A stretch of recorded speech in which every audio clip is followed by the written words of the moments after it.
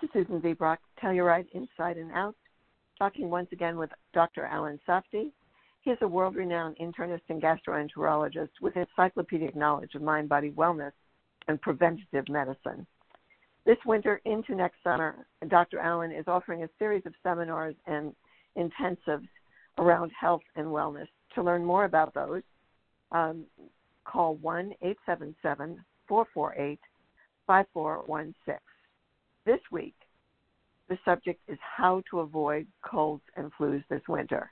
The fact is, Americans will come down with a whopping 500 million colds in this upcoming season, and up to 20% of the population will develop the dreaded flu and miss the big snow in Telluride. So we are talking about avoidance. Dr. Allen, thanks for joining me.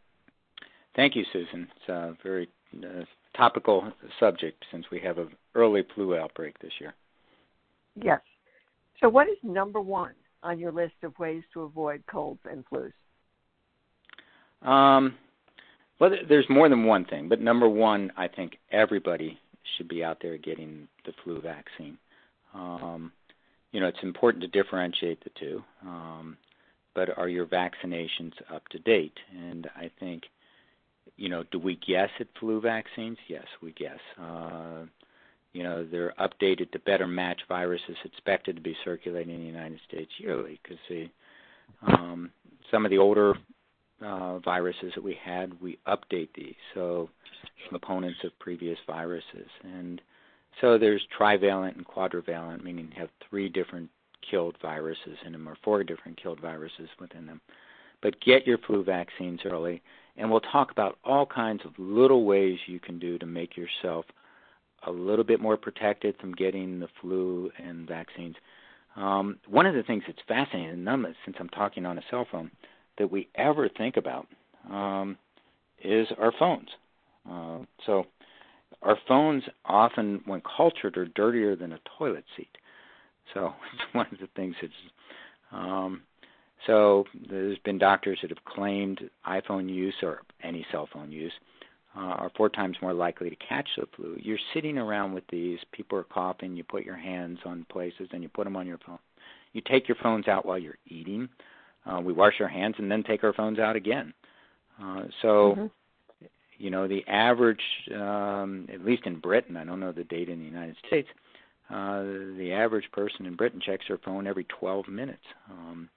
And you couple that with some poor hand hygiene or where they touched, that's a perfect storm for picking up the flu in the winter. So think about that. We'll talk a little bit about what to do in the gym, how to avoid picking up illnesses in a gymnasium. But, first and foremost is get your flu vaccine. In some years we've had up to 80,000 flu-related or pneumonia from the flu-related deaths nationally. So more than we had in colon cancer, almost all cancers. Influenza is not a benign disease, and don't think it is. When we're talking about basic things like the flu shot, isn't even more basic just the whole idea of washing your hands? Absolutely. Soap and water is our friend. We talked about that, I think, previously. But when you wash your hands, rub the palms together, then rub one palm over the back of the other hand, rub that other palm over the back of the other hand, wash between your fingers, and then down to your nails. Your nails go into the palm, just like we do before a surgical procedure. And it's not for a few seconds. Some people saying happy birthday or happy birthday twice. But make sure you use soap and water. If your hands are grossly dirty, always use soap and water. I played tennis this morning. My hands would be grossly dirty. So alcohol solutions alone would not take care of the dirt. And alcohol solutions alone don't get rid of certain bacteria like Clostridium difficile or the toxins that they have. So soap and water is really your best ally this time of year. And be careful where you rub your hands when they're dirty. Any mucous membranes, eyes, nose, mouth, lips. Be very careful of that. If you're on an airplane, wipe down, because people are on airplanes and you're close confines on the airplane, wipe down the armrest, wipe down the seat belt, wipe down where you're controlling the airflow onto you, the tray. it just takes a second for us to really think about this and try to avoid this. If the person had the flu before you, those viruses may stay active while they're in wet circumstances on those trays, which get folded up into the back of a seat. So take a little bit of time. I guess now is a good time. We could talk about, what do you do in a gym when you're there? When you don't assume that somebody wiped down the equipment prior to you getting on that. So the handlebars, in the gym are quite dirty. So if you're on an elliptical, wipe those down before you start and when you're done. There's lots of areas where germs, viruses, and funguses can be found year-round in gymnasiums. So take a second, wipe those down. If you're lifting weights, wipe down the handlebars. If you're on a stationary bike or weight machines, wipe those down. And don't assume that the towels in a gym are absolutely clean. We assume they're clean. Yeah, they were washed, but some gyms wash a lot of towels, use the same container to carry the dirty towels to the washing area, and then use the same container to bring the towels back. So your water bottles, you've touched a lot of things in the gym. I use a metal water bottle. We've done podcasts on the dangers of microplastics. I don't use a plastic bottle, but I take a second and wash it with soap and water, the outside as well as the inside. Shake it up in the sink there, and because it's going to stay wet inside, then I leave the lid off in my car, take it back into the gym the next day. So there's lots of little things we can do to fight cold and influenza. Okay. Thank you for that. I'm going to ask another one that's quite specific. Researchers in Taiwan have discovered that fresh ginger inhibits certain viruses from attaching to cells and even reduce their ability to replicate. So is grating some ginger into hot water or spicy tea or adding into your next stir fry a good idea? Yeah, I love ginger in my tea, so I think it's a great idea. If you don't like it, you're not going to use it. Ginger and turmeric are, they're in the same family. The yellow spice that we have in Indian cooking actually help with the immune system.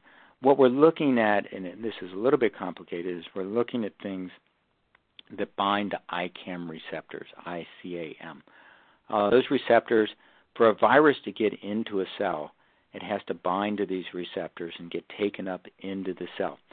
So the basis for some of these is, one, they help the overall immune system, and two, they bind to these receptors so the viruses can't get into the cells and replicate. So I think, staying healthy, having adequate amounts of vitamin A, vitamin C, vitamin E, but not in a vitamin, by good foods and by a whole ginger and things like that, I think are beneficial. There's also studies to show if you don't get enough sleep, people are more likely, the ones that are sleep deprived, they're more likely to end up getting viral illnesses. It's a fascinating fact that shorter sleep duration measured behaviorally prior to virus exposure was associated with significantly increased susceptibility to colds. So those sleeping less than 5 hours or sleeping between 5 or 6 hours are greater risk of developing the cold compared to those that slept 7 hours or greater. There's lots of little things we can do. So, zinc lozenges appears to influence the common cold through the release of these zinc ions that bind to these ICAM receptors that I mentioned. So the virus can't bind to them and replicate. So can it cure a cold? No, it's never been thought that it can cure a cold. It may be able to decrease the duration of a cold if used early. And another product, similar to ginger, it was elderberry. Elderberry is something that's commonly available in drugstores and online and lozenges and gummies. If you make the syrup yourself, it has to be thoroughly heated to remove any toxic compounds in the berries. Otherwise, you're going to get a stomach ache. But they may shorten the duration. They don't cure anything. They may shorten duration and actually benefit in some clinical studies. So there are certain things we can use for these self-limiting viral infections, if used early enough in the infection, that may shorten them slightly. Okay. Thank you. Let's talk about the role of protein in avoiding colds and flus. Many nutritionists believe that diets too low in protein deplete the immune system. What's your feeling on that subject? Well, I hate when people, I hear this all the time, and they say too low in protein. The recommended daily allowance for protein used to be 6% of our diet, and then it went up to 10%. Now a lot of people, and very few people, take less than 10% of their calories as protein. So in the United States, I see almost nobody that's protein deficient. The average is over 20%. And too much protein is deleterious also, unless it's from a plant-based source. So, yeah, if you're protein malnourished in certain third world countries where I volunteer, they're going to be more prone to illness. But in the United States, I very rarely see too many people, I see very few people that are protein malnourished. I see people on the other end of the spectrum. They have plenty of protein, but they also have plenty of ultra-processed foods, which are dangerous. They're not getting in enough dark green and orange vegetables, carrots, sweet potatoes, pumpkins, winter squash, all those things that are rich in antioxidants combined with all the different phytochemicals. But there's no studies to say in the United States that excessive amounts of protein are going to help in have any benefit whatsoever. And excessive amounts of animal proteins can be deleterious. Okay. Thank you. Then I have to focus on something, again, very specific, which is nasal rinses. They're advertised all over the place. Do they really flush out, as the claims, back on the subject of claims, 90% of germs? No. We're always looking for a simple answer to things. And as we discussed in a previous podcast, you can claim whatever you want. And short term, you may see a decrease if we do cultures after you're doing these. They may make you feel better, and there might be a decrease in culture immediately, but if you look at it 2, 3, 4 hours later, which they typically do not, no, there's no substantial benefit. These viruses get into the cells themselves, and in the cells they continue to replicate, having lots of little virus babies until they rupture the cell, and then those viruses are spread. So unfortunately, we're not getting these intracellular viruses that are propagating in there. So, the things that have been shown to be of benefit in clinical studies, zinc, elderberry, but again, using them early.